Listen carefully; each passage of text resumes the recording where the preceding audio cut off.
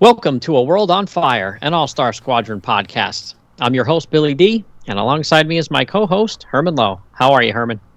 Hey, Billy, man. I can't complain as usual. I feel good. Today is a monumental occasion because after 20 episodes, this will be episode 21, we finally decided to share the pod space with a guest. So that's why I'm more than fine. And really, it couldn't have been anybody else because we've had correspondence from lots of folks, but one name has stood above the rest, and that is the guest that we have on today. So without further ado, I'm going to introduce Sir Martin Gray to the podcast. Martin, how are you today? I'm very, very well. Thank you, too, for having me on the podcast. I love the show so much, and it's great to be a guest. Thank you. We should thank you too, Martin, because we know you're in high demand when it comes to podcast guest appearances. You're almost like the Tim Price of the UK at this point.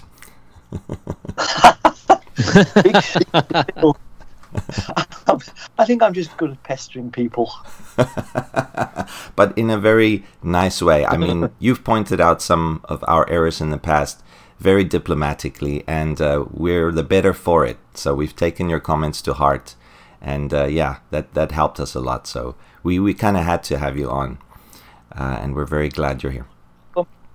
I honestly don't mean to be pointing out errors as such. It's just, if I have a little bit of information, or I know that something's a little bit different. I mean, I never. It's like in shops. I don't complain. I give feedback. Yeah, that's what we need, right, Mr. B? Mm-hmm. Yeah, absolutely. We love feedback, whether it's just feedback or it's the constructive criticism. We love that stuff. We got no beef with that. We love hearing from people.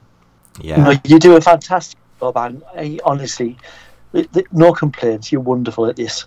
Thanks, Martin, man. We appreciate it. Well, I mean, we've been talking to you for a while now, not just on comments and feedback that we aired on the show, but also we wanted to have you on. And since we're Twitter buddies, we're also sometimes communicating like that. So eventually it got to the point where I just had to ask you, right, off the bat, do you want to star on the episode? And you said you want to, but you want to do this issue in particular. Is there a reason that this issue stood out to you, or was it just the next one in line that you already read? How did you pick this issue for your a first and probably not last guest appearance? Ooh. Well, I always find it interesting when Roy goes straight back to the source material and retells an original All-Star Squadron comic adventure an original All-Star Comics adventure in All-Star Squadron, and to see, how he reinterprets the material, how he places it in the context of the biggest story that he's been weaving, how he approaches the characters. And I think this one, particularly fascinating in some of the choices he makes.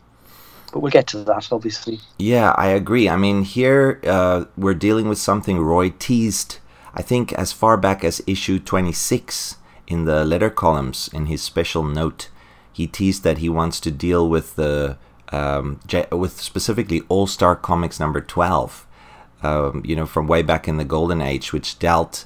It was at this time in the All-Star Squadron's history in the comic book. So he kind of had to deal with that, if you think about it, just because he wanted to keep the continuity straight in his mind, if not in the minds of the rest of us. And I think he also liked this story. I've read in a couple of Alter Ego articles that the Black Dragon Society story, struck a chord with him. So, but he wanted to have a poll, and the poll that he offered up in issue 26 was not so much whether the readers wanted him to do the story or not. It was more like whether they wanted him to do it full length or just, a quick few pages. So he was going to do it whether or not they voted for it or didn't. I think he found a good compromise. I think so, yeah, definitely. Mm-hmm. And I would have loved it if Jerry Ordway got on, but, we got Richard Howell and Mike Macklin on art, so I can't complain, really. What do you boys think about the art team on this? Billy, we'll let you go first. It's pretty good. Once we get into it, I'll give a couple of little tiny smidgens of a nitpick about stuff. But overall, I enjoy it. It's quite good. Yeah, how do you feel about the art team, Martin? I mean, we got Jerry on the cover, at least. Absolutely. I just love the way you use that letter tone, the zipper tone, or whatever it's called. Wonderful stuff. But I really, really did enjoy the art. Yeah, I mean, it's just quite, it's very vibrant. I like the new costumes of the Black Dragon Society members. And there's a lot of good facial expressions, loads of action, good storytelling. Yeah, I mean, I love Jerry to bits, but I didn't feel that we were getting an inferior product at all. Same here. I mean, eventually when Rick Hoberg jumps on the title, I felt exactly the same way as a kid reading him. I guess it's because I got used to his stuff on the Captain Carrot series, which I loved. The only funny animal comic that I loved back then. Now I've branched out a bit, but so because of Rick Hoberg, I knew his art style a little bit. But Funny Animals and then going to Humans, it's a big departure, really. But he retained that essential, Hobergness, if I can call it that, which made me, love the title still. I mean, I don't know about you, Mart and Billy, but in the past, I've kind of, even if the writing's still really strong, if the art doesn't agree with my, taste, or then I could just drop a title a couple of issues later. I'm so glad that didn't happen here, that my inner, art critic didn't, jump out like a jack-in-the-box and, cancel this series for me. Yeah, I think Roy had a house style in mind for this book, and he kept to it. Yeah. Oh, perfect. Mm-hmm. Yeah, for sure. Yeah. So before Absolutely we get agree. too deep into it, Billy, I forgot to mention something. This is Martin, you're our first guest, and on other podcasts we've done, we normally like to find out a little bit more about the guest and so forth. And specifically this time around, Mart, since you're all over the internet with your blog, Too Dangerous for a Girl, people probably know you, but I personally don't know how you got into All-Star Squadron, and I want to know your origin story there. It possibly happened as the comics were released, or am I wrong about that? No, you're spot on there, Herman. I mean, I first came across the JSA in the Justice League of America team in the early 70s. I think the first one that I bought off the stands was 100 to 102, and I'd read some of the earlier ones in comics that had been passed down to me. From then on, I read the Justice Society team-ups every year until we got to the point in the mid-70s at which the All-Star comics came back. Yeah. And from then on, I was just reading the All-Star Super Squad stories, the JSA stories, and then we came to the point at which the All-Star Squadron appeared, and that was just heaven, just getting a really intelligent, full-length dose of the JSA in their prime and allied heroes every single month, plus annuals by a writer who really loved them and artists who were very, very simpatico with Roy's vision. It couldn't have been better. Yeah, that's right. I mean, I suspected that might be your origin because, when you do write in, you can see right, Billy, through the letters and through the correspondence that you have a real love for this title. And I think there are many people like you out there too. Dr. Ange, he has a love for this title, but he is more towards Infinity Inc. At least that's the feeling I've got. But, then, of course, folks like Shag, whom you've podcasted with many a time, he also has, an intense, kind of feeling towards this title. And I've got a feeling if we didn't do it soon, then it might have been done on the Justice Society Presents. Because Shag might have been the one helming that, because he's written into us many a time and he's complimented the podcast, but he also says he loved the character. So I don't know why. It's kind of like the whole Swamp Thing, Man Thing situation, or the Doom Patrol X-Men situation, where something's floating around in the creative atmosphere, right, Martin and Billy, and then something, happens, but you don't exactly know why it happened. Was it a comment that both of you read on Twitter, or was it someone on another podcast mentioning something? And then you launch a property that is in need of covering. And, that's kind of how I felt like. I even think it might have been you too, Mart, that had something to do with that. Because, last year, a lot of discussions about All-Star Squadron floating around in the internet, especially among the Fire and Water Network guys and their friends and so forth. So, you guys were there first. I came a little bit later. No, basically we're old. That's all I would. We're old. But I mean, the boys at the Fire and Water Network would have done a fantastic job doing issues, but they wouldn't have been able. They haven't got the room in the JSA News show to do every issue, and certainly not in detail like you do. The All-Star Squadron deserves its own show, and you've given it that. This is what we need. Yeah, Billy and I prefer the read-through format, don't we, right, Billy? Yeah, when I think it was probably, I think we're almost coming up on a year. I think November maybe it'll be a year since we released the trailer for this show, and I remember about at least 6 to 8 months before that saying to you, "Hey, how about we do an All-Star Squadron podcast?"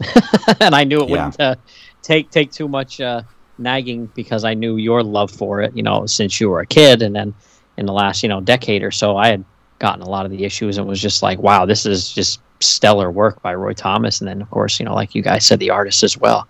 So I don't know what took us so long to get it off the ground, but we eventually did. And I've been having a blast since. Love it. Yeah, that's right. But another thing, Billy and Martin, that you'll probably be aware of once you engage with folks who are comic book fans, is not just doing a podcast or doing a blog, but you get to meet a lot of your real friends out there. That's how Billy and I met. And, that's how we eventually met people like Dr. Ange. And now we've met you, Mart. And that's what's fun, too. Because how often as kids did you wonder, like, wow, if I had someone to talk to about this stuff on this level, but we didn't have that. But now, through the magic of, just corresponding and podcasting and so forth, we've got that. We've got folks that are really interested and that can discuss it. So that's why we're glad to have you along, Martin, because you feel even probably more love for this title than we do. And no, we're all on the same level. Don't give yourself more credit there, but it is one. You do. I've now met. I had dinner a couple of years ago with Dr. Ange and Ryan in Boston when on a overnight before a cruise, and it's just lovely just meeting people from all over the world. So watch your back, we'll find you at some point. Yeah, definitely. If you guys want a tour of Asia, I'll be your way station. Why not? My partner, my partner Stephen's brother Mark, he actually lives in Thailand, so continent, not too far away. It's like a 3.5 hour flight from Taiwan. Yeah, not well. That sounds like a lot but it's actually not that bad. No, that's not bad. Meet up there at some point, and then Billy, you better come along, man. But guys, now Martin, because you're good at synopses. I've listened to your synopses over many years, and you go into very interesting detail. So that's why we asked you to do the synopsis for this issue, and you can do it any which way you want. We really don't care. We just want to listen to a master at work. So I'm going to give some details on the issue, and then you can launch into your synopsis. So let's have a look here. All-Star Squadron number 30, cover dated February 1984, on sale November the 22nd, 1983. And it was 75 cents, page count 32, edited by Roy himself. And then the cover art, of course, like we mentioned, by Jerry Ordway. I presume he inked it as well. And title, Day of the Black Dragon. and writer Roy Thomas, artist Mike Macklin, and then we've also got Richard Howell coming on later. Inked by Sam De La Rosa, lettered by David Cody Weiss, and colored by Gene D'Angelo.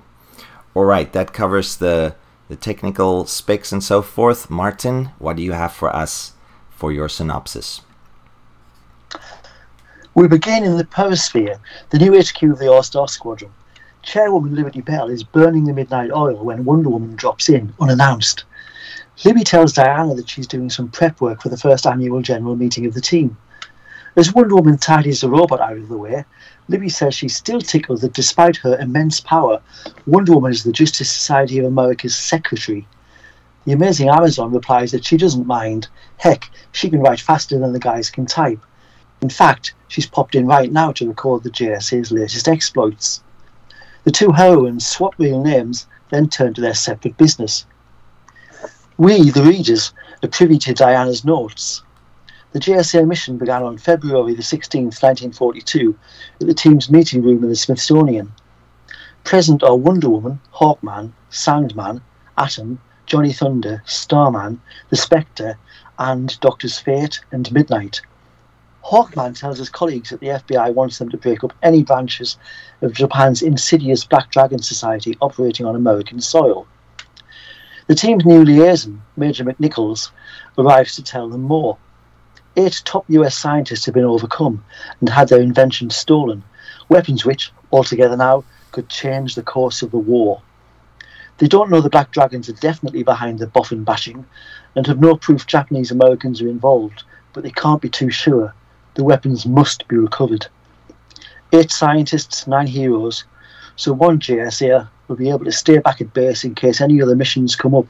Step forward and back Wonder Woman. As everyone leaves, Diana counsels that they must remember that not every Japanese American is a traitor.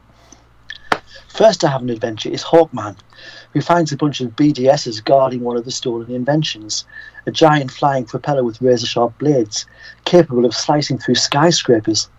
Hawkman puts up a terrific fight, but a stray bullet to the temple allows the spies to tie him to the giant propeller for daring to strike one of His Imperial Majesty's faithful Black Dragons. But they've underestimated the flyboy's strength, and as the strange craft rises and centrifugal force builds, Hawkman frees himself. He's thrown off the craft and across the countryside, while the prop carries on to the Bronx, intending to topple buildings. Hawkman catches up to it in time to see a bomb drop, but manages to catch the thing and throw it into the East River just before it explodes. The furious PDS leader starts pursuing the Winged Wonder in the machine, but our hero manages to get onto it without being carved up and beats up the crew. He throws them out, making sure they're wearing parachutes, and says, "I've called a flock of my duck hawks to see you all land in an army encampment." Hawkman closes the case by using the propeller to slice the BDS's castle HQ to stony ribbons. Diana then gives us quick recaps of other JSA members' encounters with the BDS. Dr. Fate crushes an experimental flame-throwing tank. Dr. Midnight and Hootie the Owl stymie a death ray. The Spectre takes on a torpedo to rescue an inventor and his plans for an amazing rocket bomb. Starman overpowers a giant dirigible. The Sandman isn't at all perturbed by a modern twist on Greek fire. And, in San Francisco, the Atom is on the trail of a mighty explosive, a single grain of which could flatten a warship. He wanders through the deserted streets, sympathizing with the Japanese Americans who keep themselves to themselves since the Japanese attack on Pearl Harbor 2 months previously. And yet he wonders if the little Tokyos of the Pacific Northwest are crawling with spies. A local young man, Mori Fushido, approaches the Atom and, after a misunderstanding, that is, a minor tussle, explains that the BDS are operating from a local restaurant, but there's not a Japanese-American sympathizer in the lot. The spies are all, he says, fresh off the boat. Berating the Atom for calling him a Jap, Mori refuses to be sidelined. This is his fight too, and he wants to show that the Japanese people on American soil are as loyal as anybody else, and together, Atom and Mori rout the BDS bad guys. Elsewhere, Johnny Thunder finds himself at the central headquarters of the Black Dragon Society. Without thinking about how the Thunderbolt takes every command literally, he'd wish that he could get to the bottom of things. And then he sends his genie off to stop the stolen metal dissolver that he's heard about, without first asking to be saved from the BDS thugs. Happily, Thunderbolt hears Johnny make an almost wish that he could do with the JSA being there to help him, and bends the rules. The Justice Battalion, as the JSA were then, appear. The boys bash the baddies and express hope that that's the end of the BDS in the US forever. Atten points out that if they do return, they won't get much support from the Issai and the Nisai. Back in the now, Diana finishes her notes and expresses her worry about the rising tide of anti-Japanese American feeling. Libby says, "Come on, it's not that bad." The story closes on an awful note of foreboding, as a reluctant President Roosevelt, amid fears of an attack on the US mainland from Japan, signs the executive order that will send 100,000 persons of Japanese ancestry living in the US to hastily erected internment camps. Wow, impressive, Martin. Did you do all of that in one breath? No, right. No worries. I mean, you've had a lot of practice doing this, Martin. I mean, I'm impressed. I like the bit of poetry you inserted there, like slicing the stone tower to stony ribbons. That was a good part. Great stuff. Yeah, I made a little faux pas earlier. I do not have any nitpicks about the cover. The cover's awesome. I was thinking about the first splash page there, so apologies about that. The interiors. Okay, we'll get into that. Yeah. But I do think though that we quickly have to insert a quick Earth Prime archive here. This is not regarding the interment of the Japanese Americans. That'll come later, as our listeners might suspect, since that's very important in this era. But this is actually concerning the Black Dragon Society. Now, there was an actual Black Dragon Society, and they were also known as the Amur River Society, and they were a paramilitary ultranationalist group in Japan. And listeners, or I think fans of the Fire and Water Network's Film and Water podcast might know them from, I think, when Clinton Robinson starred with, it was either Rob or Shaq, I can't remember, when they discussed the movie Bloodsport. Because the founders of that tournament, the Kumite, were the same. They were the Kokurukai, the Black Dragon Society, who sponsored that Bloodsport tournament. Wow. That's them, yeah, that's them. So when I was a kid, I didn't make this connection, but I think it was when I was a teenager and rereading these old issues, and I had Bloodsport fresh in my mind. That's when I'm like, wait a minute, the Black Dragon Society. And then I went back and I did some research pre-internet, and then it turned up, and I was like, no way, my mind is blown. That's wild. It's crazy, but of course, the fictional Black Dragon Society was based off of these guys because back then in the 1940s they were considered to be fictional, the actual society as well. So they were used much like Fu Manchu. Was based off of them. Some parts of Fu Manchu's empire in the Sax Rohmer novels of the time, they were used in other works of fiction as well, as this evil society operating behind the scenes. And then they were eventually, by some conspiracy theorists in the early 1940s, reappropriated as a type of fifth column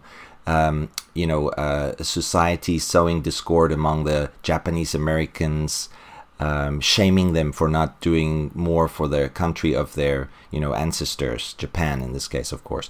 So, but there was no connection between them and the actual Black Dragon Society. In fact, the real Black Dragon Society might have been defunct as far back as the mid-1920s.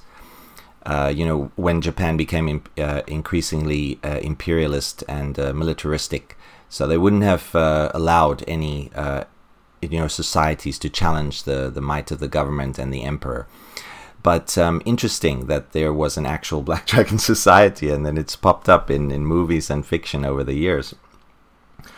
That's the end of the first Earth Prime archive. Mart, what do you think about that?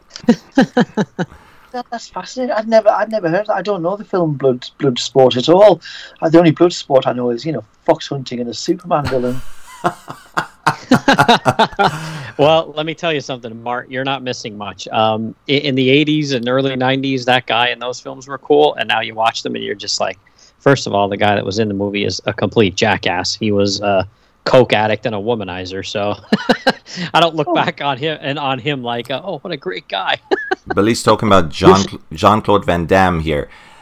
But listen, I think before this gets out of hand and before I sever our friendship permanently, I'm going to say, bite your tongue, Mr. B.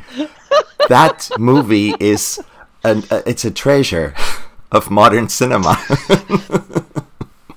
I forgot you wanted to be Jean-Claude when you grow up. Sorry. If it's on Disney Plus, I'll find it.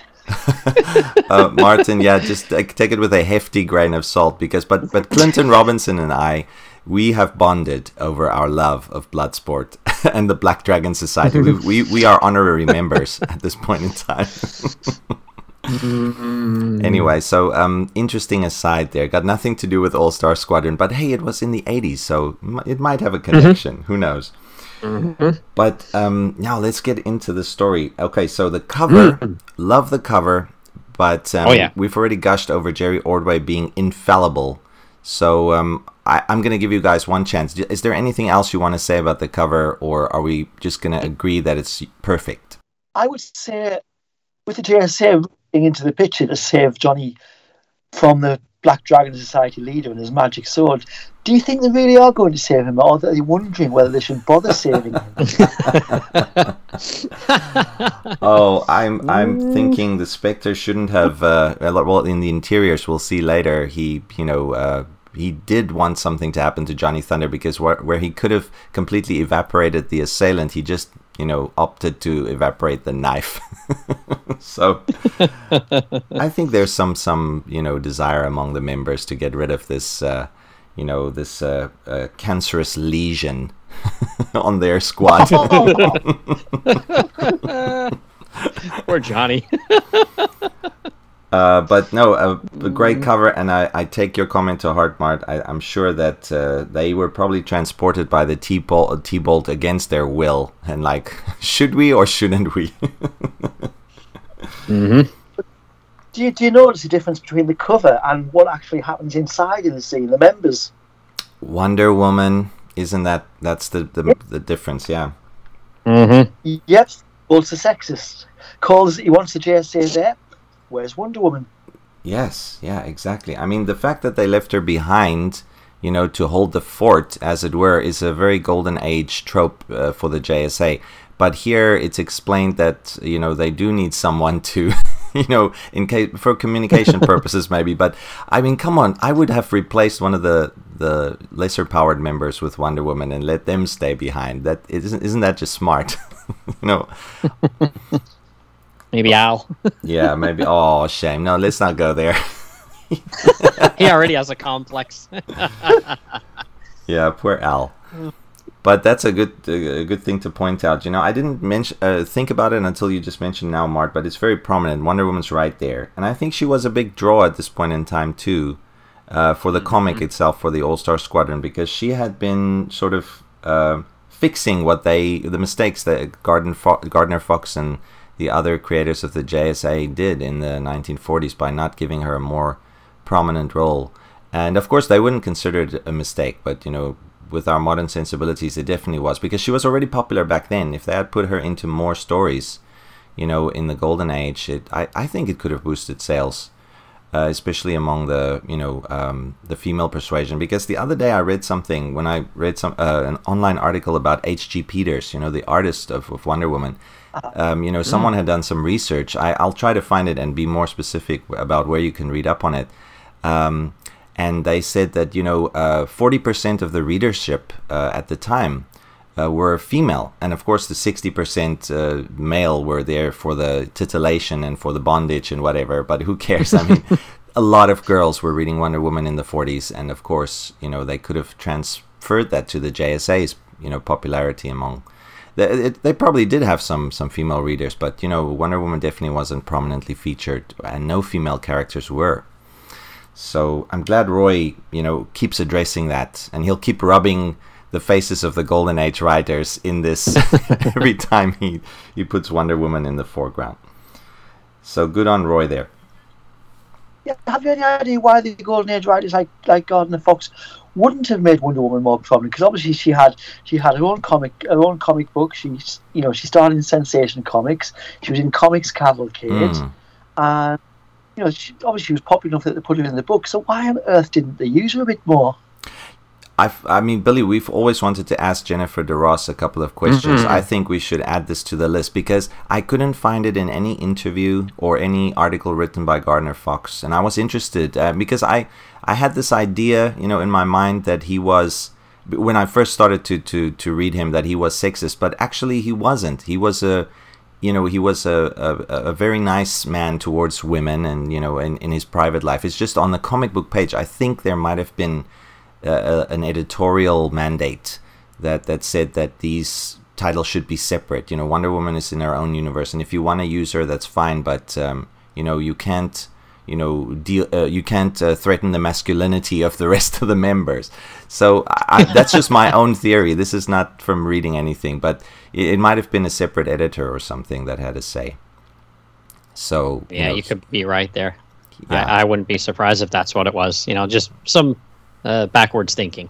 Yeah, he might have been a misogynist or something. Who knows? I mean, there were many of them. Yeah.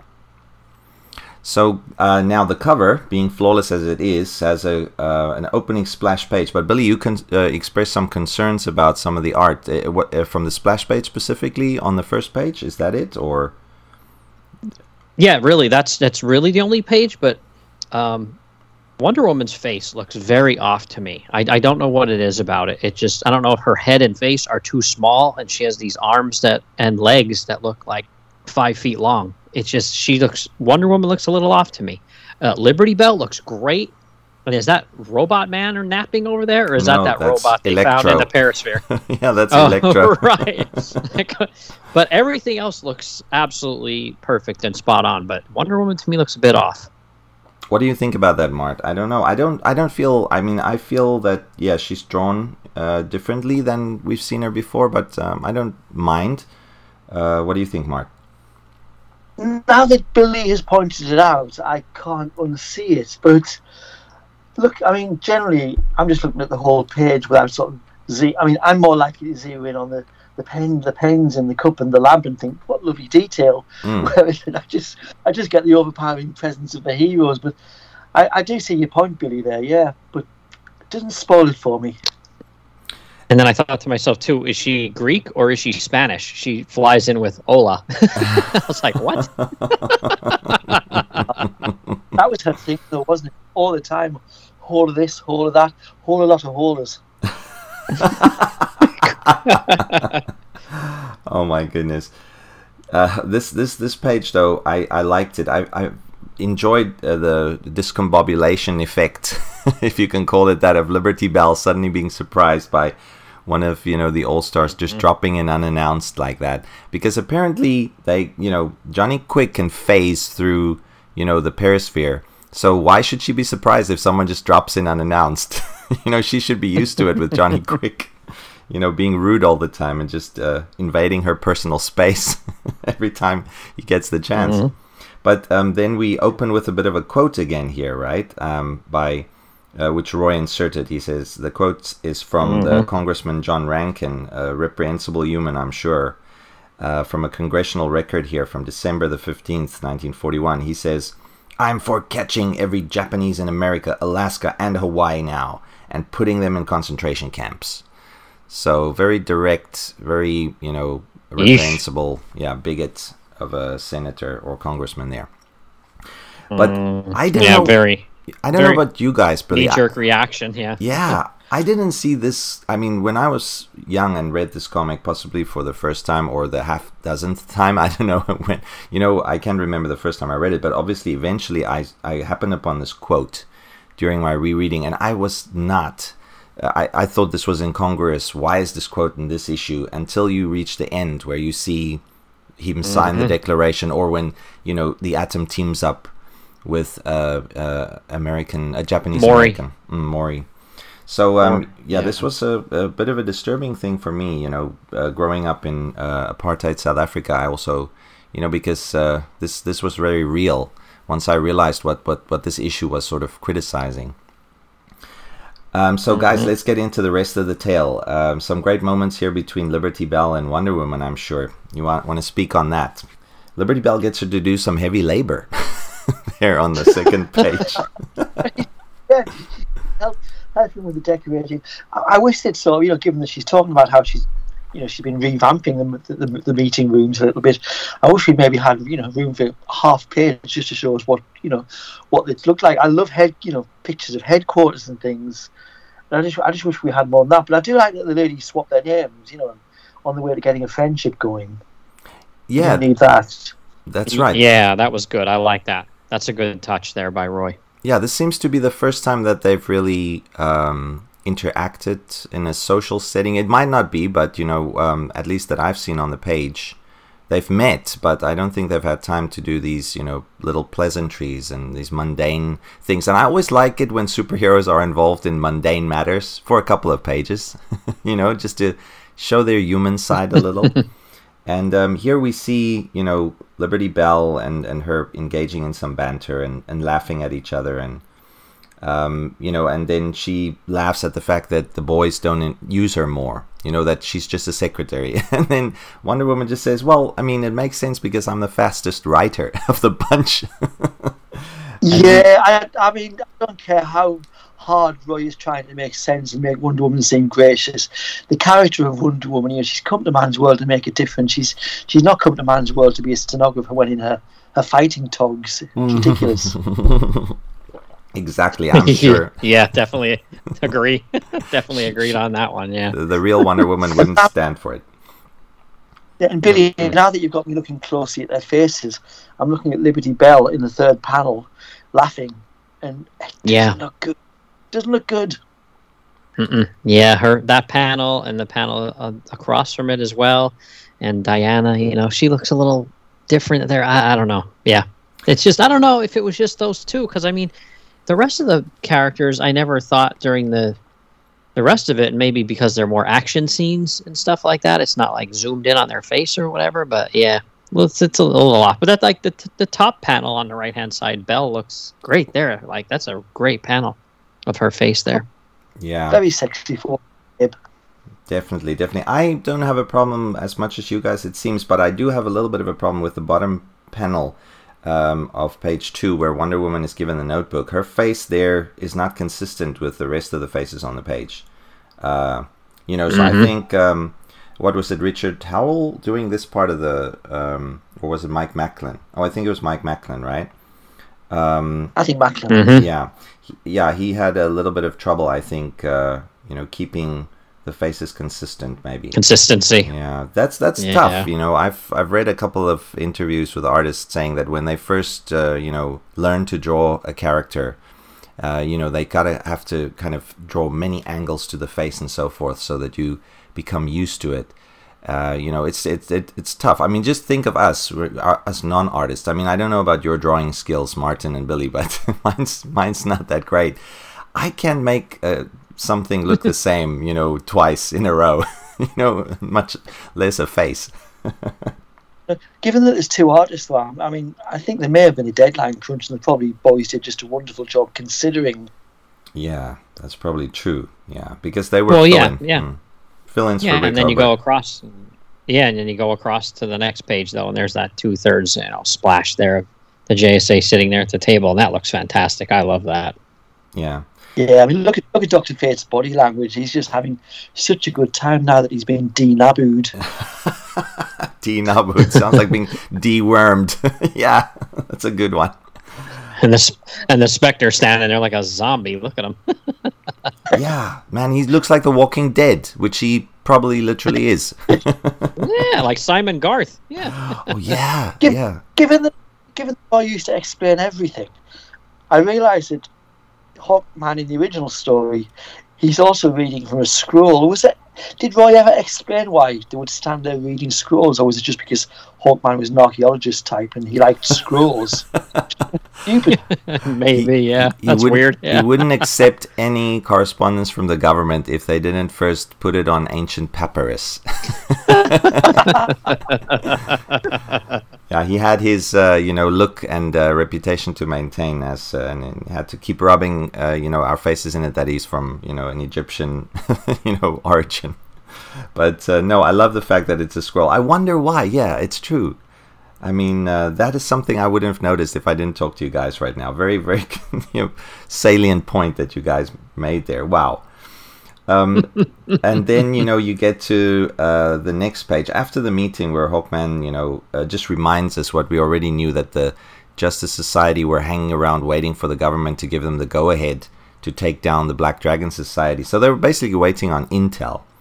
It finally happens on the next page, page 4, and then it's Major McNichols, the liaison with the government. He walks in, he tells them about the nefarious plan.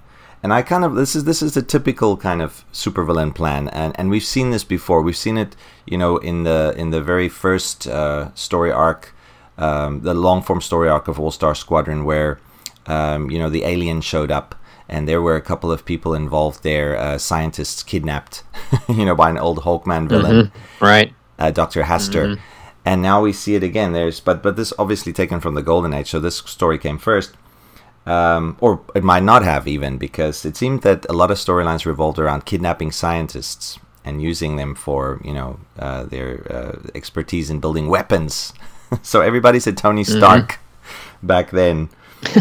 No, I wanted to say, this time around it's 8, and then that's sort of, it's very convenient because there are 8 members of the JSA who are going to go off on 8 different missions. So...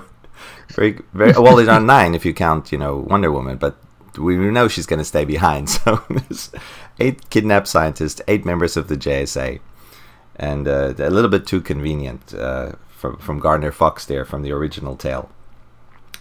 So Martin, what do you think about that? I just think. The Black Dragon Society. They mean business bashing people with hammers on the page, but I like the change.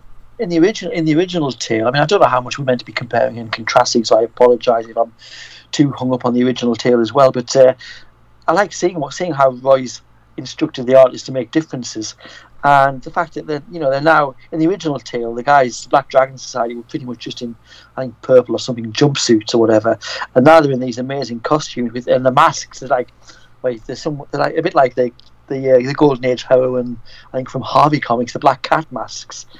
And they're standing there with the leader in this amazing costume with like a Hawkman style symbol on the chest, and looks like he's leading them in a contemporary dance session. I really like. I do like it. Yeah, it does look wild. Yeah, it looks great. Oh yeah. Yeah, and I think Macklin, if it is Macklin's done a wonderful job with the dragon symbol behind.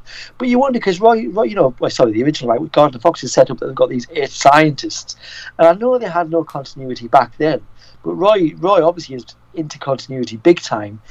And at the end of the issue, they rescued the scientists, they rescued, the amazing inventions and things, and you think, well, they're going to change the course of the war. The war will be ended within a month with all these flying propellers and death rays and things, but obviously never heard of again.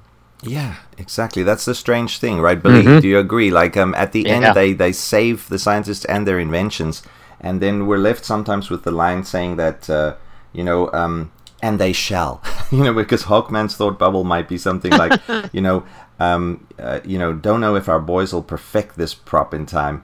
But at least this will give them a chance to try. And then the narration caption reads, and they shall. No, they shall not. Yeah, so that's wild. It's pretty funny that, Martin, you should mention that. Yeah, because but it's also interesting, that this time around it seemed that Gardner Fox went pretty big, and that they had these 8 doomsday devices, really, if you think about it. And each JSA member, they always do that in the old Golden Age. They manage to solve the mystery and beat up the bad guys and return home, and then we never hear from it again. Now this must have been like candy for Roy, but he probably had to restrain himself here because he probably wanted to write an issue each for one of these stories. But he couldn't. So it must have been tough for him to restrain himself for just 32 pages. Yeah, he limits himself to his favourite Hawkman, and I think he has to have Atom in there because that's, at the heart of the issue, the treatment of the Japanese Americans. That's right. He picked the right storylines to highlight. You're right. And then also he had to have the Johnny Thunder episode in there because even in the original All-Star Comics 12, you see that's how the comic ends, with Johnny Thunder. So Roy might not have, I don't know his feelings towards Johnny Thunder. I can't remember ever reading that he did not like the character. I'm pretty sure he might have some sentimental feelings for all of these Golden Age characters. So I've never heard him say he doesn't like one Golden Age character. But, just because we don't like him, we're projecting, our dislike of Johnny Thunder on him. Actually, if we like him. Oh, sorry, Mart, you like Johnny Thunder. Yes, I don't get why modern readers don't like. I mean, he's a bit of a putz, and you think, well, you don't think why is he on the team? He's on the team because he's got an all-powerful genie that he controls. But he's just a bit of fun. He's a bit. He's a heck of a lot more useful than someone like our man. Ooh, ouch, ouch, ouch, ouch. Power-wise, yes. Wow. I mean, I love the Hour Man very much, but okay, it makes sense if you look at Johnny Thunder's T-Bolt, about his power. It's kind of almost Spectre-like in its, powers. So I guess you're right. I mean, he, for the longest time, he provided their sole mode of transportation. If you think about it, how many old Golden Age JSA issues, not many, but at least more than 2, where you see the Thunderbolt, carrying the entire JSA roster on his back. That's great. So I can see where you're coming from, Martin. I just don't like the kind of snapper car Rick Jones-esque. I'm not saying Jimmy Olsen. He's not really a Jimmy Olsen-like character, even though he's visually similar. But he's there for a laugh. And though sometimes that works, for me, the reason why I don't like Johnny Thunder is because some JLA issues in the 80s were written with him, showing the ugly side of Johnny Thunder, where he's bitter because of the Black Canary breakup, and so that was my first impression of the character. And then when I read him, way back when, he was different, written differently. For instance, in All-Star Squadron, he's more of a laugh-a-minute kind of guy. But I couldn't disassociate that from my first impression with him being this bitter old man. I don't know if you know the issues I'm referencing, but it was during the Black Canary. Yeah, right? The origin. Yeah, I came across him when he was just the simple, funny guy, and he was, I think I automatically liked him because he looked like Silver Age Barry Allen. Ooh, true. He does, right, Billy? Mm-hmm. Yeah, from the showcase days, and probably later on too. If he's not in a lab coat, Barry Allen was in a suit and a bow tie sometimes with Iris on the town. Yeah. I never equated them with each other, but they're visually very similar. Blonde, yeah. Okay, interesting, very interesting. Now we might have to reassess our opinion about his visuals, but I'm still the jury's still out on. Whether he's a good character, but he's very his T-Bolt definitely makes him one of the most powerful members, actually. Yeah, so useful. Absolutely. But and in fact, he's the MVP of this issue. Would you guys agree? Because he's the one who takes down the leader, really, and brings the entire Justice Society along for the ride, just with a wish. Well, is it a wish? I mean, the T-Bolt was breaking the rules there. Yeah, I like when they're getting ready to head out after the Major's talking to them, and the Major says to them about, oh, I'm glad to see you JSAers are, back at full strength after getting banged up by fighting that three-eyed, and the Spectre. His name was Kulak. Yeah. I think might be his only line. How dare you not remember one of my main villains' names? Yeah. It's funny. I think my favorite. Sorry. So I think my favorite funny line of the issue is when Hawkman has been captured by the leader of the Black Dragon Society, who's in the giant propeller, and Hawkman wakes up and he goes, "Holy Hannah!" And then the guy goes, "If this Hannah be a venerable ancestor of yours, American, your oath was well spoken." I mean, that's true. I mean, you'd expect Hawkman to say something like "by Osiris" or something, or "by Set," But yeah, now he goes with the Jonah Hex favorite, Holy Hannah. And the Japanese guy totally doesn't get it. Oh, that's a great line by Roy. You know, Roy was actually pretty good with the humor every now and then. Sometimes he tried too hard, but you know, every now and then it works. What do you guys think overall? When Roy tried to do humor, Billy, yeah. He, like you said, every once in a while I think it's a little over the top, but for the most part, I think he gets it right. Yeah. I do. Yeah. I mean, we've read some funny parts before where he, you know, but sometimes he doesn't want to let go of a bone, like with the Atom, you know, constantly degrading himself and his abilities. That was funny at first a little bit, but now it's just, I mean, let it go. Oh yeah. But with other things, you know, where two new characters meet, you know, sometimes, or just an old character he loves to write, getting the chance for a quip or a one-liner, it kind of works. Now, speaking about one-liners, we'll have a whole page full of them later when it's JSA versus the BDS in one single splash panel. But I say it's more more misses than hits on those one-liners. Yeah, for sure. But now, guys, Roy knows what he's doing. I mean, Roy learned at the foot of Stan, so he knows the one-liners. Yeah, true. Stan was his mentor, so yeah, he must have. That's where it comes from, the alliteration and the one-liners. And he got to go completely crazy with puns in Zoo Crew, but here he's quite restrained. Yeah, if you compare it to the Zoo Crew and other things that he might have done, I even find that the Invaders were filled with more puns and not forced humor, but I'd say Roy was trying to deliberately be funny, more so than in All-Star Squadron. But then some issues of the Invaders would be super serious again. So, you know, I think he found a nice balance with All-Star Squadron. So the Invaders might have been his trial run for, you know, during the mid-70s for Marvel. Then, you know, his trial run for All-Star Squadron. And I think he came out the better for it. I think it's tough to write, you know, a series like this. I mean, in his mind, it might have been fine, but, you know, when he actually did tackle the Invaders, I mean, the Invaders is full of, you know, lots of, you know, faux pas and things and writing-wise that I could identify more easily than All-Star Squadron. The only thing that still comes with us from those days is, of course, Roy's love of exposition. He didn't tone that down. But I think plot-wise and dialogue-wise, he's improved. So, guys, now the Hawkman issues, the story, I should say, I meant the story is very important. It's got these great moments, and it's also got Hawkman showing his chops in terms of strength and skill and survivability. But there's one part that I kind of have to take issue with. They mentioned that the gyrations of this spinning prop that can level cities, it's 1,000...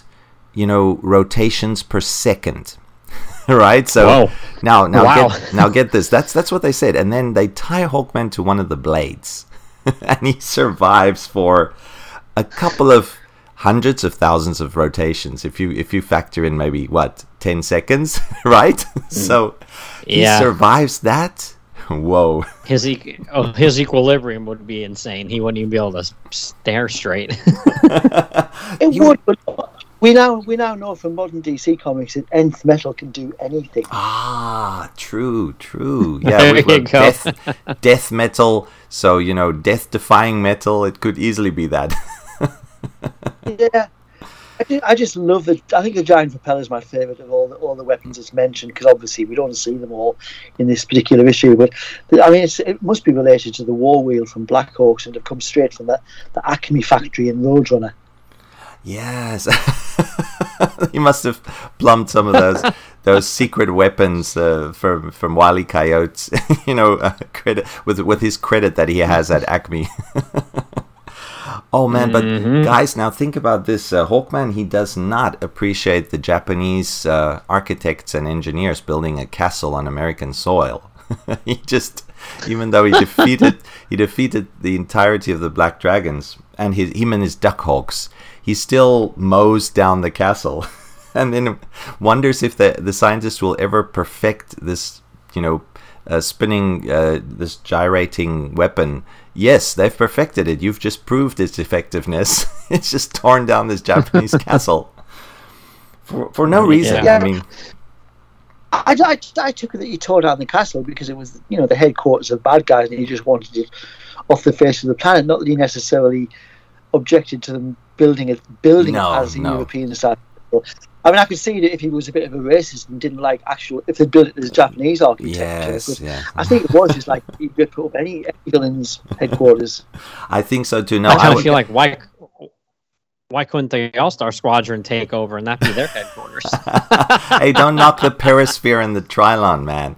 No, I need to apologize to you guys. I was just being facetious there. I think Hawkman just wanted to test this baby out, really. I mean, wouldn't you want to? And he did. Wow, that looked like fun, riding in something like that, tearing down something like that.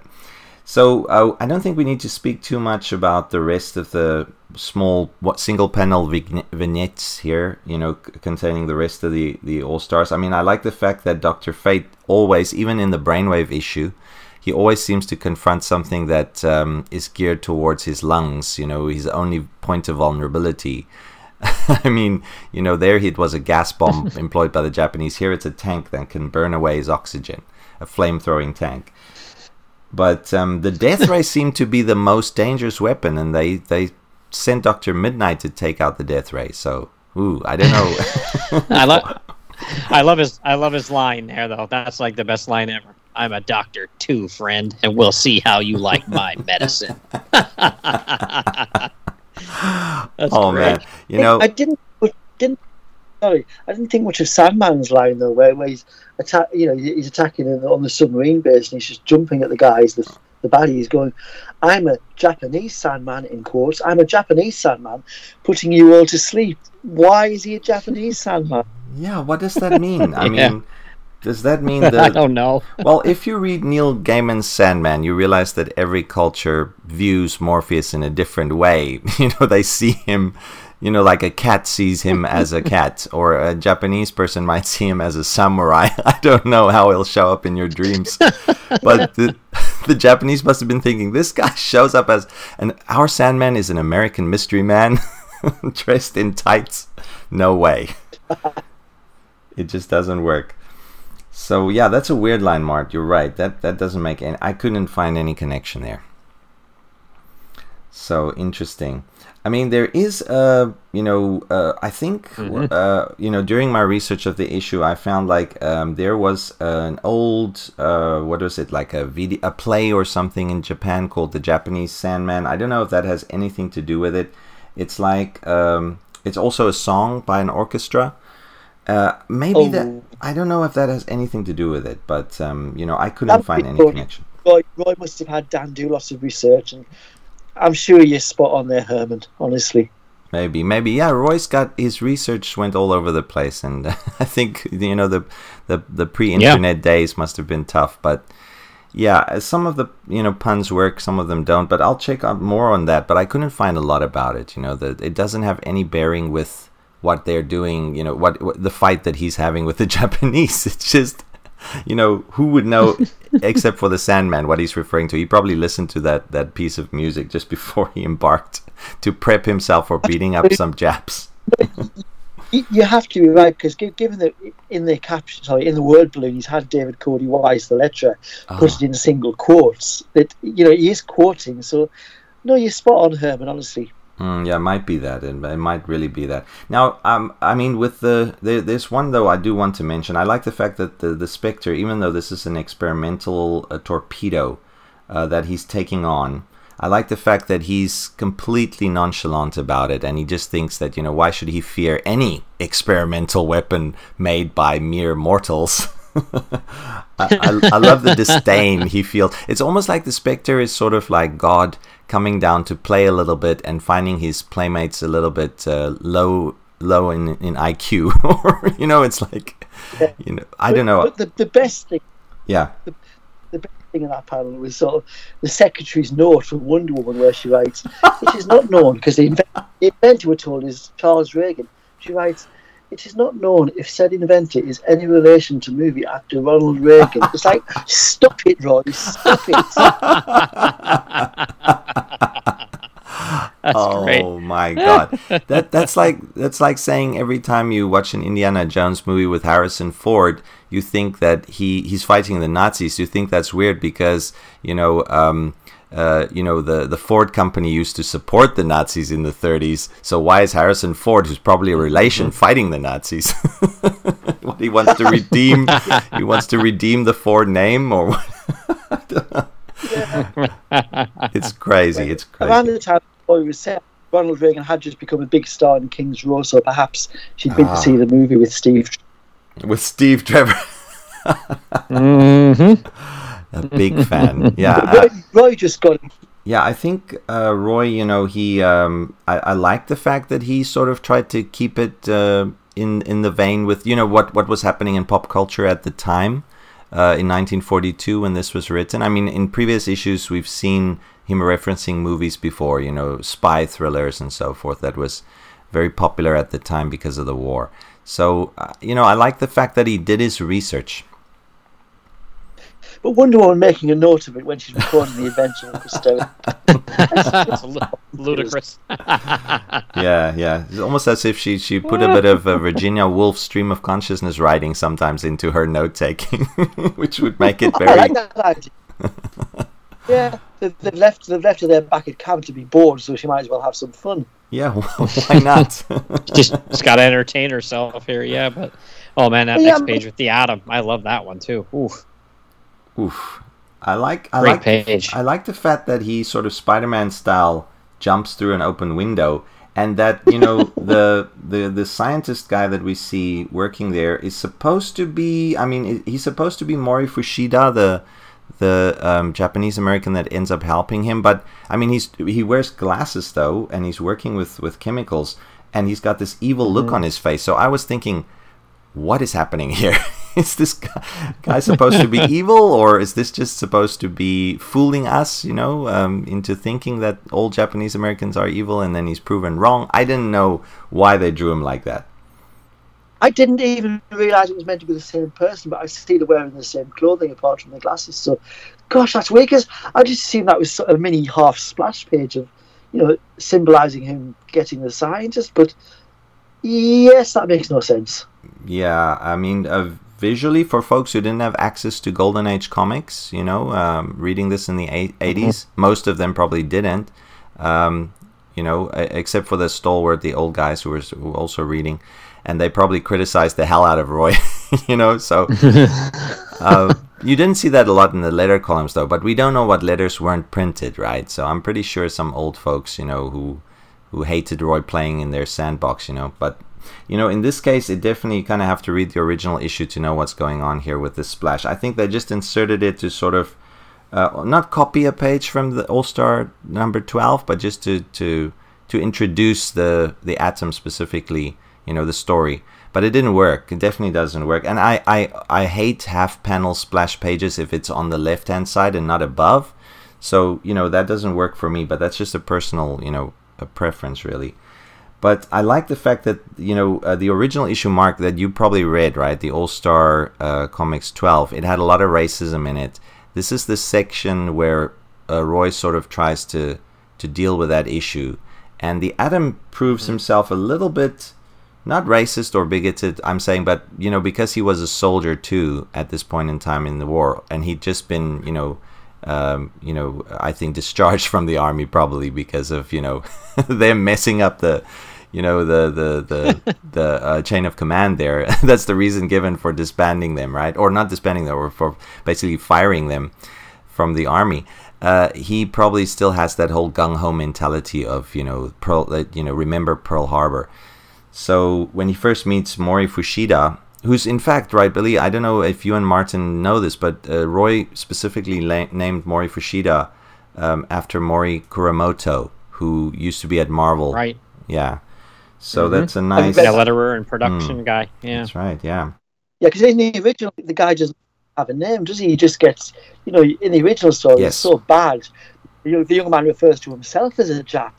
Whereas here, as we said, he protests when the Atom calls him a Japanese boy.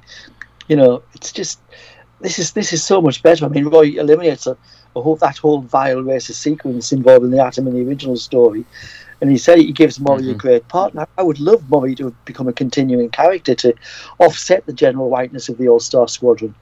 I mean, you have Amazing Man, and that's it, really, isn't it? Yeah, that's right. I think that's a missed opportunity there on Roy's part. I mean, they could have even had an insert where he accidentally bumped some chemicals and then later on gained superpowers, even though that didn't happen in the Golden Age. Why not? Roy's done other things, to change continuity. Absolutely.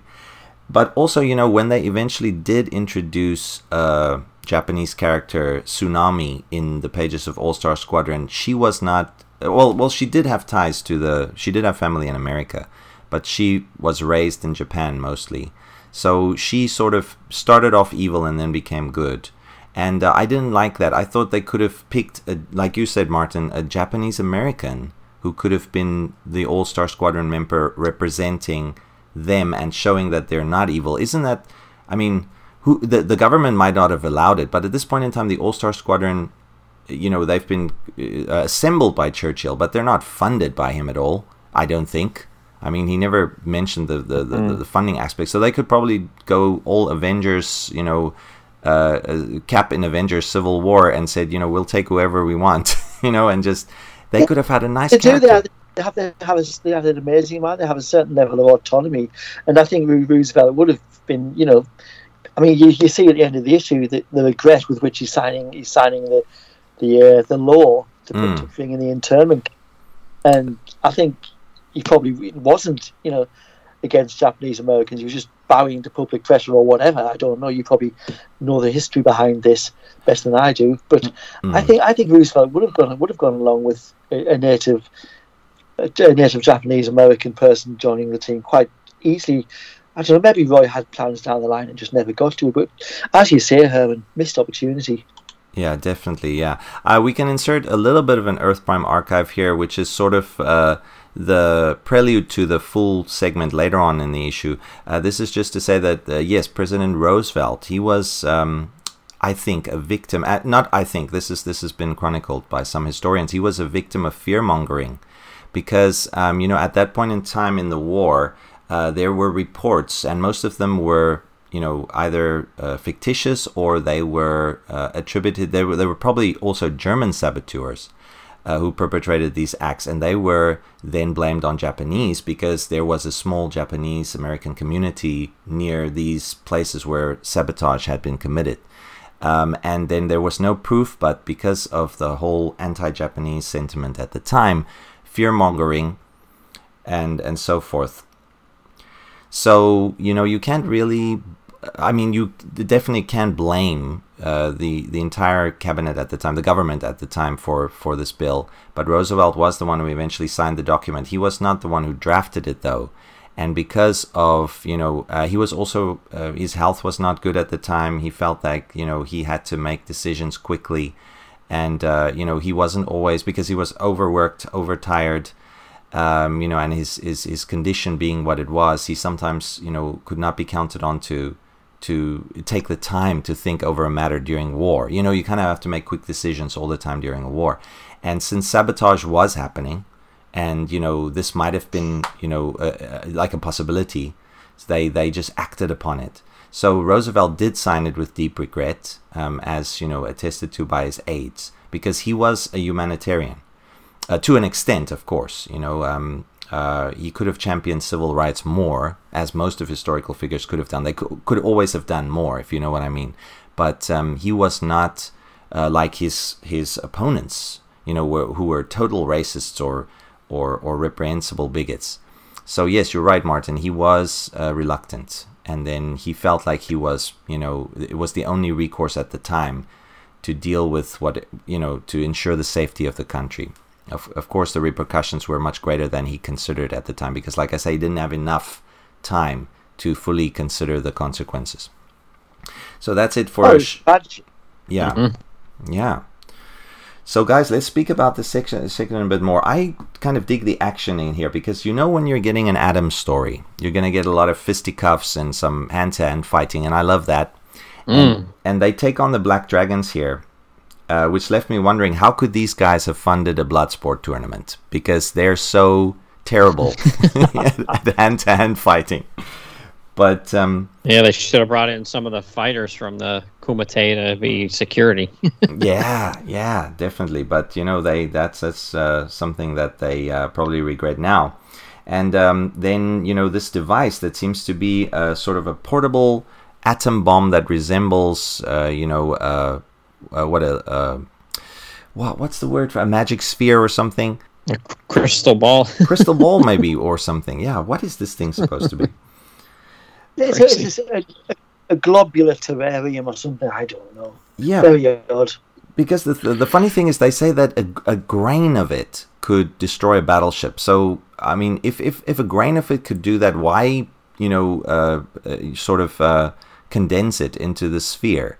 Wouldn't that make it difficult to? Oh, they probably wanted to use the entire thing and blow up the United States. I guess that's probably why.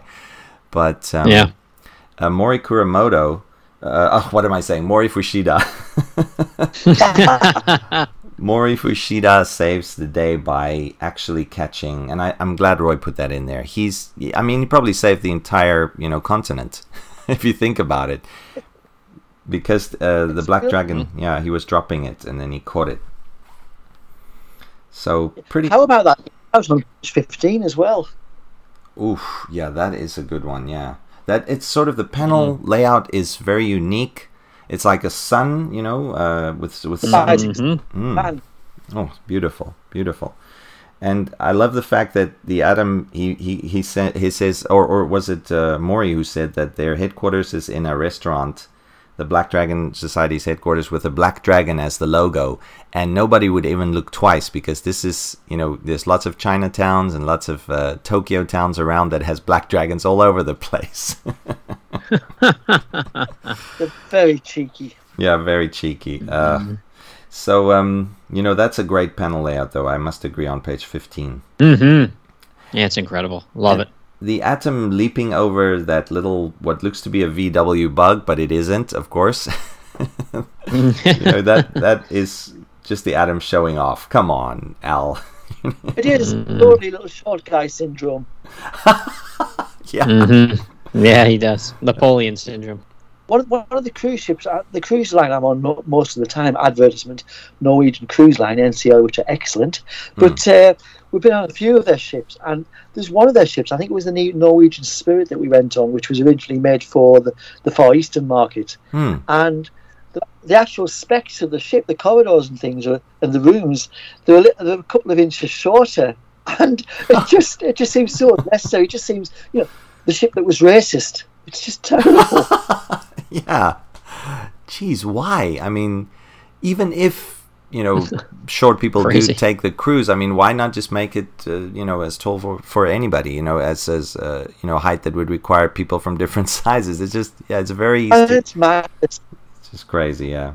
But it's interesting that you mentioned that, because I think that's one of the reasons why the Atom might feel a little bit dejected. But, he should let go of that stereotype, because... he's proven wrong here. Mori is as much as Johnny Thunder wraps up the issue nicely in his little bow tie, in a bow. Mori does so here with his fists, right? And with his his save there of this device. So I love the fact that Roy did that. Well done, Roy, there. And then, the Johnny Thunder bit, I don't know if you guys want to go first speak on this. I found this to be, kind of fun. Even though Johnny Thunder is... And it seems like the Spectre found it to be fun too, because instead of just like the JSA members' comments on he's got the power to just disappear all of these black dragons, he sort of leaves them for the rest of the JSA, as if he knows the boys wants to have their fun. And Wonder Woman she's of the same mind. What do you guys think? Well, I love this. It was just very nice to read something a little bit lighter after the necessary seriousness of the previous chapter. And I think this is just Roy showing that he could have wrote an excellent backup strip for Johnny Thunder in the modern age, the Bronze Age, because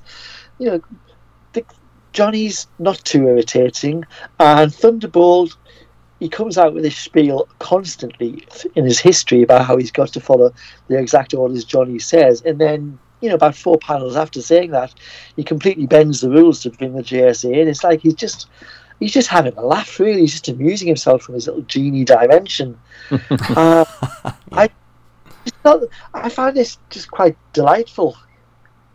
Yeah, I love the dialogue here too. I mean, when Johnny first appears in the midst of the Black Dragon Society, it seems like an accident because sometimes his wishes are interpreted literally by the Thunderbolt, right? And so he wished for the Thunderbolt, presumably to take him to the Black Dragon Society leader, and then he was apparated right into the room in all of them, and then one of the Black Dragons say, "Kill him, and that pink thing with him." And we shall worry about nationalities later. It's weird. I love it. I love how the whole page starts out with Wonder Woman. Yet, as so often seems to happen in the Justice Society's adventures, the man who discovered the central headquarters of the Black Dragons on the West Coast was none other than its least intellectual member, Johnny Thunder. That's harsh. That's terrible. She's hard. She's tough, man.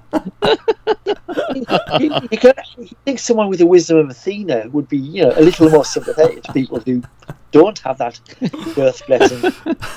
No, apparently not, huh? Yeah, you'd think that someone from Paradise Island would look down on all men, but actually she never did. So her saying this is weird. It's just strange. But maybe Johnny Thunder's done something, put a whoopee cushion under her seat once too often. I don't know what he's done to her to earn Diana's ire here, but it does seem that Johnny Thunder sort of stumbles into, or he lucks into, solving cases most of the time, whereas the rest of the guys, Gardner Fox style, they have to use their sleuthing skills, their detective skills. Johnny sort of like bumbles around and then, comes out roses. It's super bumbling. Yes, he controls a genie, but he's very, very lucky, in the things that happens, the decisions he makes, or what he happens to fall into. He's again back to the bow tie business. He's a bit like Jimmy Olsen, Yeah, I'd say the Silver Age Jimmy Olsen, definitely. He is very similar.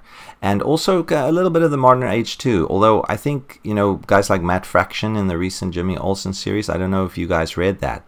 He sort of that's a pretty good run of Jimmy Olsen issues there. And then Jimmy Olsen is shown to be amazingly resourceful because he takes the premise that you kind of have to be, if you hanging out with Superman and dealing with these super threats all the time.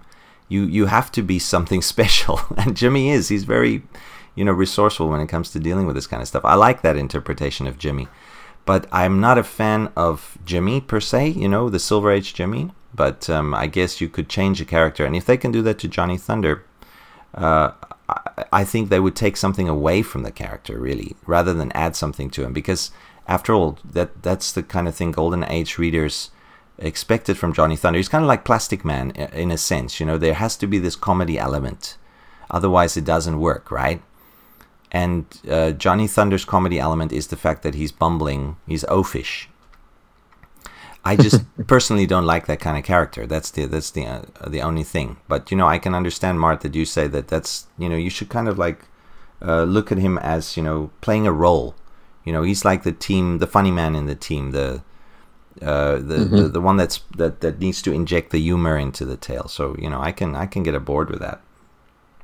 It really is. I think it's unfair to equate him too much with Snapper Carr, because Snapper Carr, he was there at the beginning and the end of the story with his hip dialogue, snapping his fingers. But Johnny would get properly involved in all the adventures. As I say, he was actually extremely useful. Yeah, no, true. I mean, he wasn't relegated to mascot status. He was his own man and his own character in the Golden Age. I can respect that. I just, I think later stories ruined him for me, especially in the 80s, when he became a bitter old man in some tales. But the fight, though, that they have, which is great, once Johnny Thunder is sort of rescued by the JSA here, but it's really his own doing, because he sent the T-Bolt away to save the scientist, and he did. And then the Black Dragon said, if you don't recall the T-Bolt, we'll execute you. And that's a fun line too. Earlier in the tale, when Hawkman says, you're just going to kill me, and the Black Dragon says, no, we don't kill, we execute. Right? So what's the difference? Now here That's great. It's kind of the same. They're going to execute him, but this time it's sort of like sacrificial kind of style execution here. And then the T-Bolt shows up to check in on Johnny, and Johnny doesn't know he's around, so the T-Bolt can't do anything. He has to wait around for a wish. I love that part. And then Johnny accidentally wishes for, the JSA to show up. Maybe they finally appreciate me a little. The part's great. And it could be maybe Wonder Woman did get the call from Thunderbolt because she doesn't like Johnny Thunder. She never bothered. Could be. That makes so much sense. We already know she doesn't like him because she insulted him right there in the minutes of the meeting, or the notebook, the journal. So yeah, that must be the reason she didn't answer the call.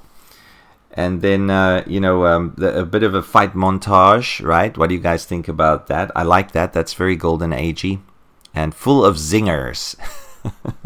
Oh, Batman is fantastic. Yeah, I love it. Wonk, wham, bump. The sound effects is great. Wonk. And then, Hawkman bumps two heads together. Heads, I win. Who said you were playing paper, scissors, stone there? Nobody... Anyway, this is Richard Howell's drawing this one, isn't it? I think. Yeah, this is Richard Howell's segment. Yeah, definitely. And this is a couple of years before he did the Hawkman book, wasn't it? So it's nice to see him drawing the other Hawkman. Now, so well. Yeah, Martin, you mentioned that the Shadow War of the Hawkman. Me personally, Billy, I don't know about you. I never read that, and it was with deep regret, because I remember seeing house ads for it. And I never found it on the spinner racks as a kid. Billy, did you read Shadow War of the Hawkman? No, I have not. I'll have to check and see if it's on the app, though. I wouldn't mind reading it. Yeah, it's terrific. Search it out, and the series that followed, which went for a couple of years, also by Tony Isabella and I think Richard Howell, because you have Hawkman, Hawkgirl, the traditional villains, Hiatus for Dr. Ange, Mavis Trent, the bitchy one. It's excellent. Honestly, big boys. Now, Martin, I remember I had one Hawkman comic in the 80s. I don't know if it was of the Shadow War of the Hawkman, but it was where it seemingly Shayera died. She was disintegrated. Is that part of that run, or am I mistaken here? Yes, since I've read it, but I think it would have been because in the 80s that was pretty much the only series they had. They had the mini-series and the ongoing that went after it. And then, obviously I think it was at the end of the 80s or the early 90s, you had that stupid makeover when they were all wearing not wings on their back but big dustbin covers or something. Yeah, I remember that. I remember that. Oh my goodness, yeah. No, I've got to track those down, and we've included that feedback in the previous episode, which you would have listened to by now. This is weird dealing with time, when you're recording in the previous episode. I mean, we're pulling a Roy. That's right, we're pulling a Roy here. So we're going to track that down. We're going to have to hunt down the Shadow or the Hawkman, because I like Richard Howell's penciling, definitely, and in this page, it's pretty good. Lots of action.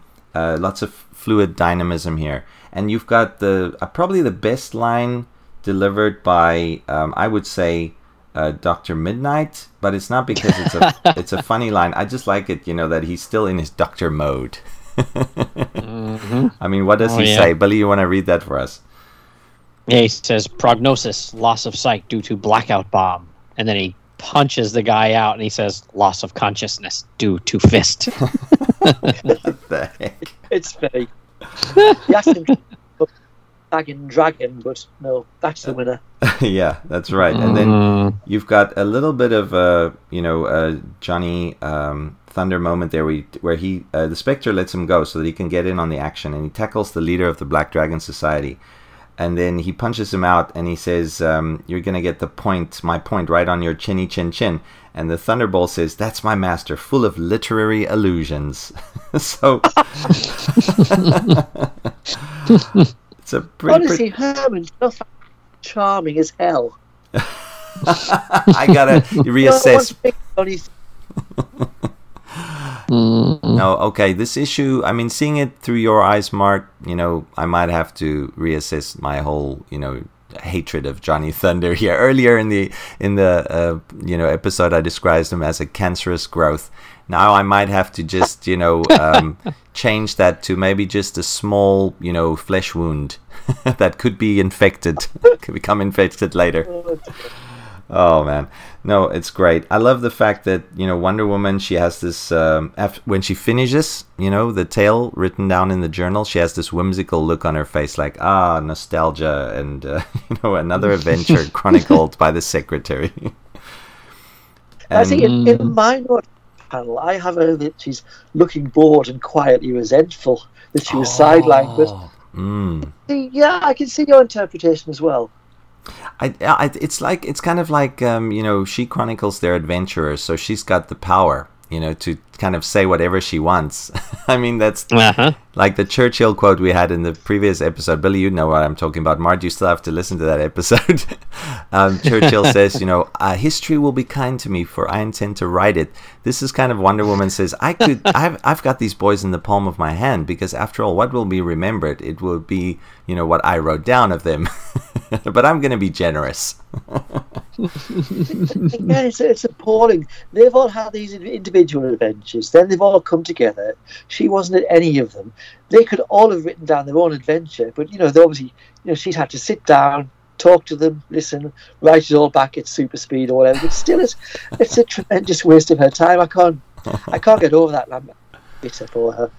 Yeah, it's really atrocious, what they did to Wonder Woman. But Roy tries his best to redeem it, but I think he could have tried harder too.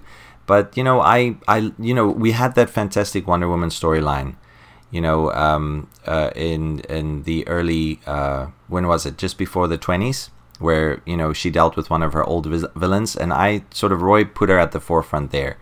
So I'm very happy about what he did with Wonder Woman here. I wish that he would just keep doing that, continue, because Wonder Woman is one of my favorite female superhero characters. And seeing her relegated to this position again after he sort of tried to fix that, it's kind of jarring. But yeah, she would show up again later on in more action-oriented roles. So I I'm okay with it. But if I was reading this at the time, I would definitely have seen this as a step back. Or what do you guys think? I can see that. Yeah, maybe not. I mean, she proves that she's better than anyone, not just any secretary, but any man at writing, and at speed. So that counts in her favor. But yeah. No, I mean, we all know. All the readers knew that that was her role in the original comics. But if you're going to put her in there, and you're going to be changing little things anyway, like pretty much all the details of the Atom's encounter with the Black Dragon Society in Chinatown, then just find some other way to use Wonder Woman, or come up with something like the Spear of Destiny that, says she can't go on adventures. I don't know. Just do better. Yeah, I agree. Don't just make it as a cultural or a sort of tradition of the time to let women serve in these roles. Yeah, I know exactly what you mean. But, I like the fact that, Belle is in the leadership role. So women are definitely at the forefront here. Yeah. And, in an Earth Prime archive we did on an earlier episode where we focused on how essential women were to the war, that is true as well. But here we see Wonder Woman sort of trumping Liberty Belle at the end here, where Belle is not worried at all what, it could mean for Japanese Americans. The state of affairs at this time, whereas Wonder Woman is the prescient one. She's the one that, with the wisdom of Athena and obviously her coming to man's world to champion humanity, not just males, and not just one race, she's the one who sort of casts doubt on the American system at the moment, that it's not infallible. even though it's standing up against tyranny, it still makes mistakes. And I love the fact that she's the one, who kind of has to bring that to light in this issue. Yeah, good point. But then disappointing. Yeah. I mean, she's meant to be a hotshot journalist, and Libby should be. No, honestly, Yeah. she should really know better than this. It's just terrible. I mean, I know, you've got two people on the scene. Boy wants to show 2 points of view, but no. I don't know what was it. That lessens Libby's character for me.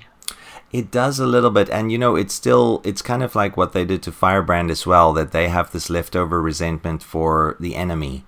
Of course they would have. It's completely believable, but the fact that they still let that color, their opinions on other policies, like for instance the whole Japanese-American question. Now I'm not saying it directly does that, but it kind of seems to be like that, because when we get into Belle's origin, you guys might remember in a later issue of All-Star Squadron, but we already know a little bit about her origin. Her father died, right, as a result of the Nazis, if I'm not mistaken. And so yeah, I think so. Yeah, so she's got this. She's got this burden she's carrying with her, that she's got this hatred of the enemy causing a death of a loved one, and that's the same with Firebrand, her brother being injured at Pearl Harbor. And now I'm not saying Roy did this consciously, but that's still a leftover of the earlier Belle from earlier issues and from the earlier Firebrand, although that will be completely erased later on. But this definitely feels like Belle is sort of she refuses to deal with this issue almost. By saying that, no, we should trust in the government, trust in FDR. And here we see him making a mistake on the very next page, which is intentionally, of course, by Roy. So, guys, can I launch into our final Earth Prime Archive segment? Just a just a little bit of detail here concerning, the Japanese-American internment program here. Now, I already mentioned the reasons behind it, the fear of sabotage and spying, and of course, Roosevelt being incited to do this by, the senators and the congressmen, who all offered up proof, which was later turned out to be fallacious. It wasn't actually pointing towards these Japanese Americans at all. But he signed the order. And it was, obviously taken on March 1942. It took effect. And then what happened was they, at first, only along the coastline, the Pacific coast, communities of Japanese Americans were interned into camps, from those regions. But it soon became more widespread. And these relocation centers were often compared to Nazi relocation camps, but that was also shown to be, inaccurate. That was obviously just to drum up support. The horror came from these Japanese Americans losing their civil rights, but also their property and businesses, because in many cases the entire family were interred, and then they couldn't make any arrangements for their property and so forth. So the government literally just seized it. And then if they didn't make any legal arrangements with lawyers before they were interred, those properties were forfeit, which is quite terrible if you think about it. And life in the internment camps was not terrible. They received adequate medical treatment, food, and so forth. But what was terrible was they were completely ignored. Like, for instance, there were a couple of many, in fact, Japanese Americans who were lawyers who tried to make a legal case against the government, and they had the full rights to do that, of course, as American citizens. But they were completely and utterly ignored, and they weren't allowed to make these legal, have these legal questions that should have been taken up by the courts. That was completely just swept away, which is a gross injustice if you think about it. But the United States tried to make reparations. In 1988, Congress signed by President Reagan, in fact, who was mentioned in this issue. I wonder if that was intentional. I wonder now. No, this issue was obviously written before 1988. Before that. Yeah, so it wasn't. He signed Public Law number 10383 the Civil Liberties Act of 1988, as it was known, that acknowledged the injustice of the internment, and then it provided $20,000 cash payment to each person who was still alive who was interred, and to the families of those, if they had passed away, to their descendants, $20,000 each. Now that's actually not a lot if you think about what they suffered back then. Some folks lost their entire livelihood and their businesses that they've been building up for dozens of years at that point in time. But it was something.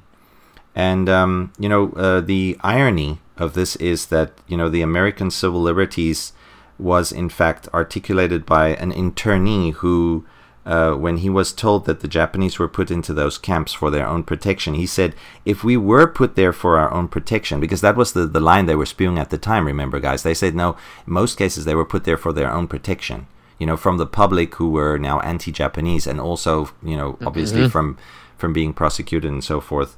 But that was the lie. He said, this internee said, if we were put in the camps for our own protection, why were the guns on the guard towers always pointing inward? So that's Lord. I'm just aghast. It's just, and I can't take the high ground as a Brit, because we were locking up Italians, and I think Austrians and Germans as well over here, and taking away their livelihoods and lives. And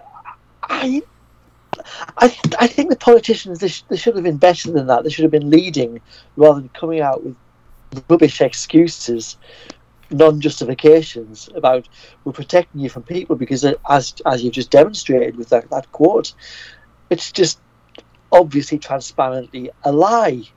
It's just, if you're going to lock people up, at least have the guts to say why you're doing it. Exactly. Yeah, that's the greatest injustice, I think. The fact that even though they were considered the West was considered the good guys here. Well, some parts of the West, of course, and the Americans particularly, the president still had to, and the people who drafted this law, they still, or this bill, they still had to lie about it in order to make them seem, on the side of justice. And so, yeah, that happens all the time. So really, really a tragedy, really. So that's why I think Roy put this on the, right after Liberty Bell sort of touted the greatness of their government. He put it on the very last page right after Liberty Bell, assured Wonder Woman that she doesn't have to worry, to show that here is one of the biggest mistakes that FDR in fact made. Terrible, right? And then people like Ben Oda, who I think, Mark, you pointed out in the past, Japanese Americans, much like, Jack Kirby and Joe Simon at the time, who were, obviously not Japanese Americans, but, they were working together. Ben Oda was also a World War II veteran. He was a Japanese American. He fought in World War II. There were thousands of Japanese Americans. In fact, they had a regiment, which I think was called the 42nd Regiment, who were completely consisted of Japanese Americans. Sorry, it's the 442nd Regimental Combat Team. And, they were incredibly effective, because they felt they had something to prove.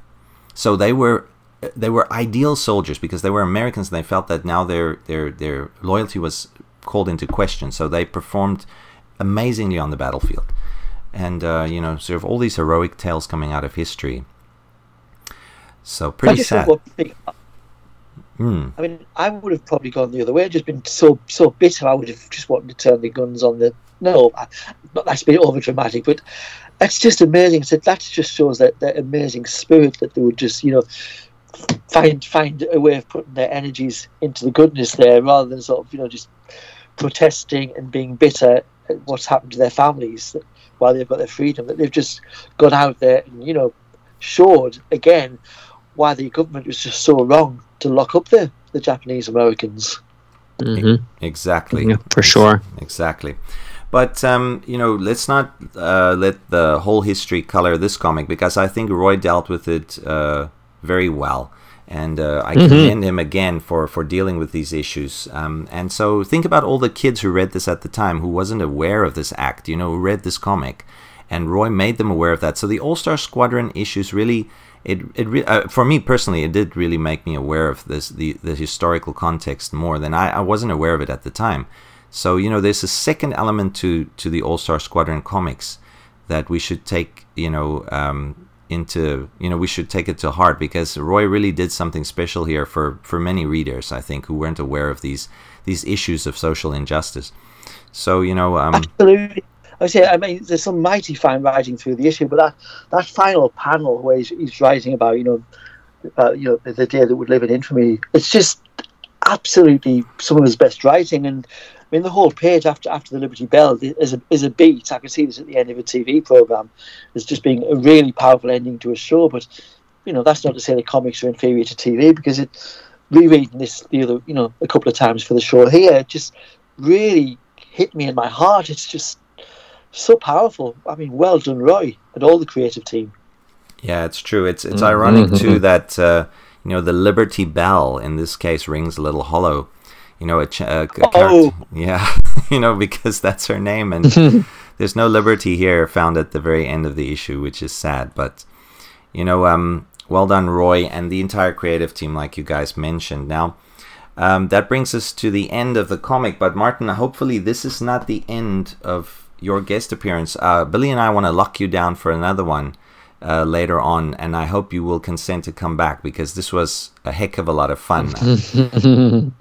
Absolutely, I would be delighted. Thank you. It's been such a lovely pleasure chatting to you too.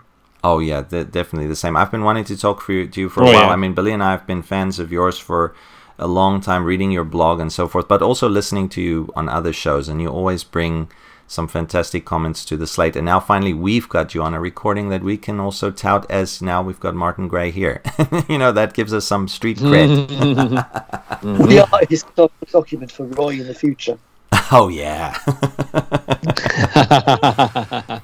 So definitely we'll definitely have you back, Martin. But before we let you go, though, I want you to quickly tell the listeners where, for those who don't know already, where can they find you on the interwebs, and what have you been up to lately?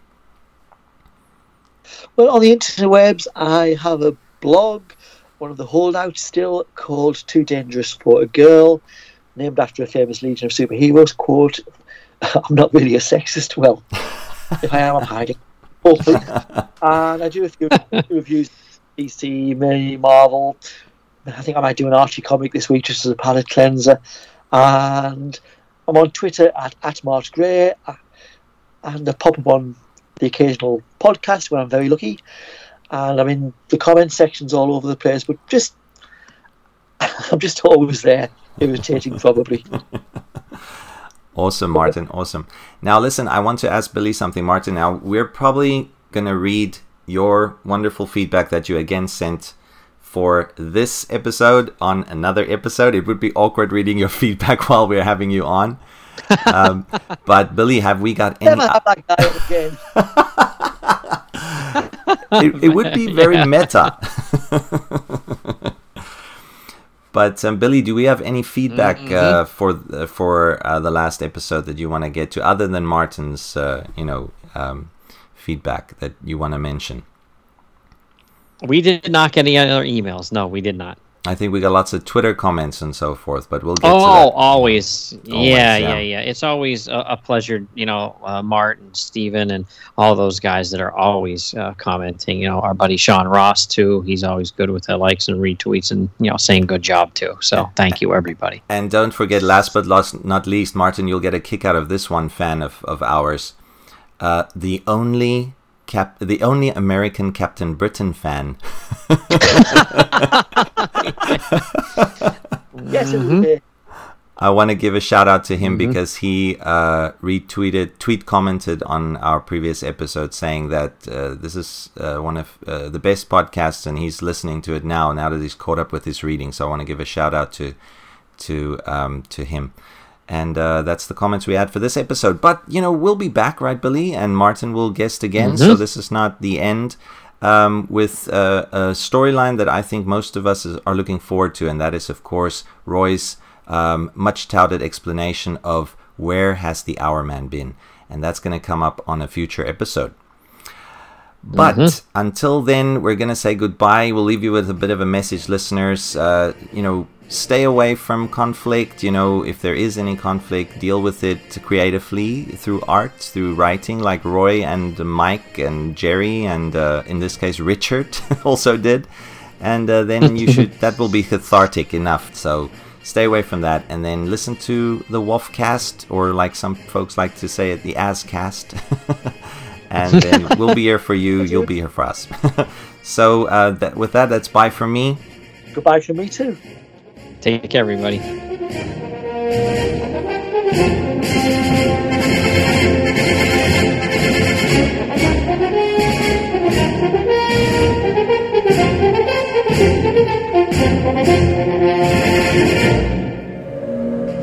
You don't understand. In the war, I lost my first family. My son, daughter, and wife. They live in Hiroshima. I left Japan because of the war. The war was wrong. I came here to start over. Begin a new family. Have a son. Another chance to pass on the teaching. For 2,000 years, knowledge passed from father to son, father to son. Teach me. I can do it.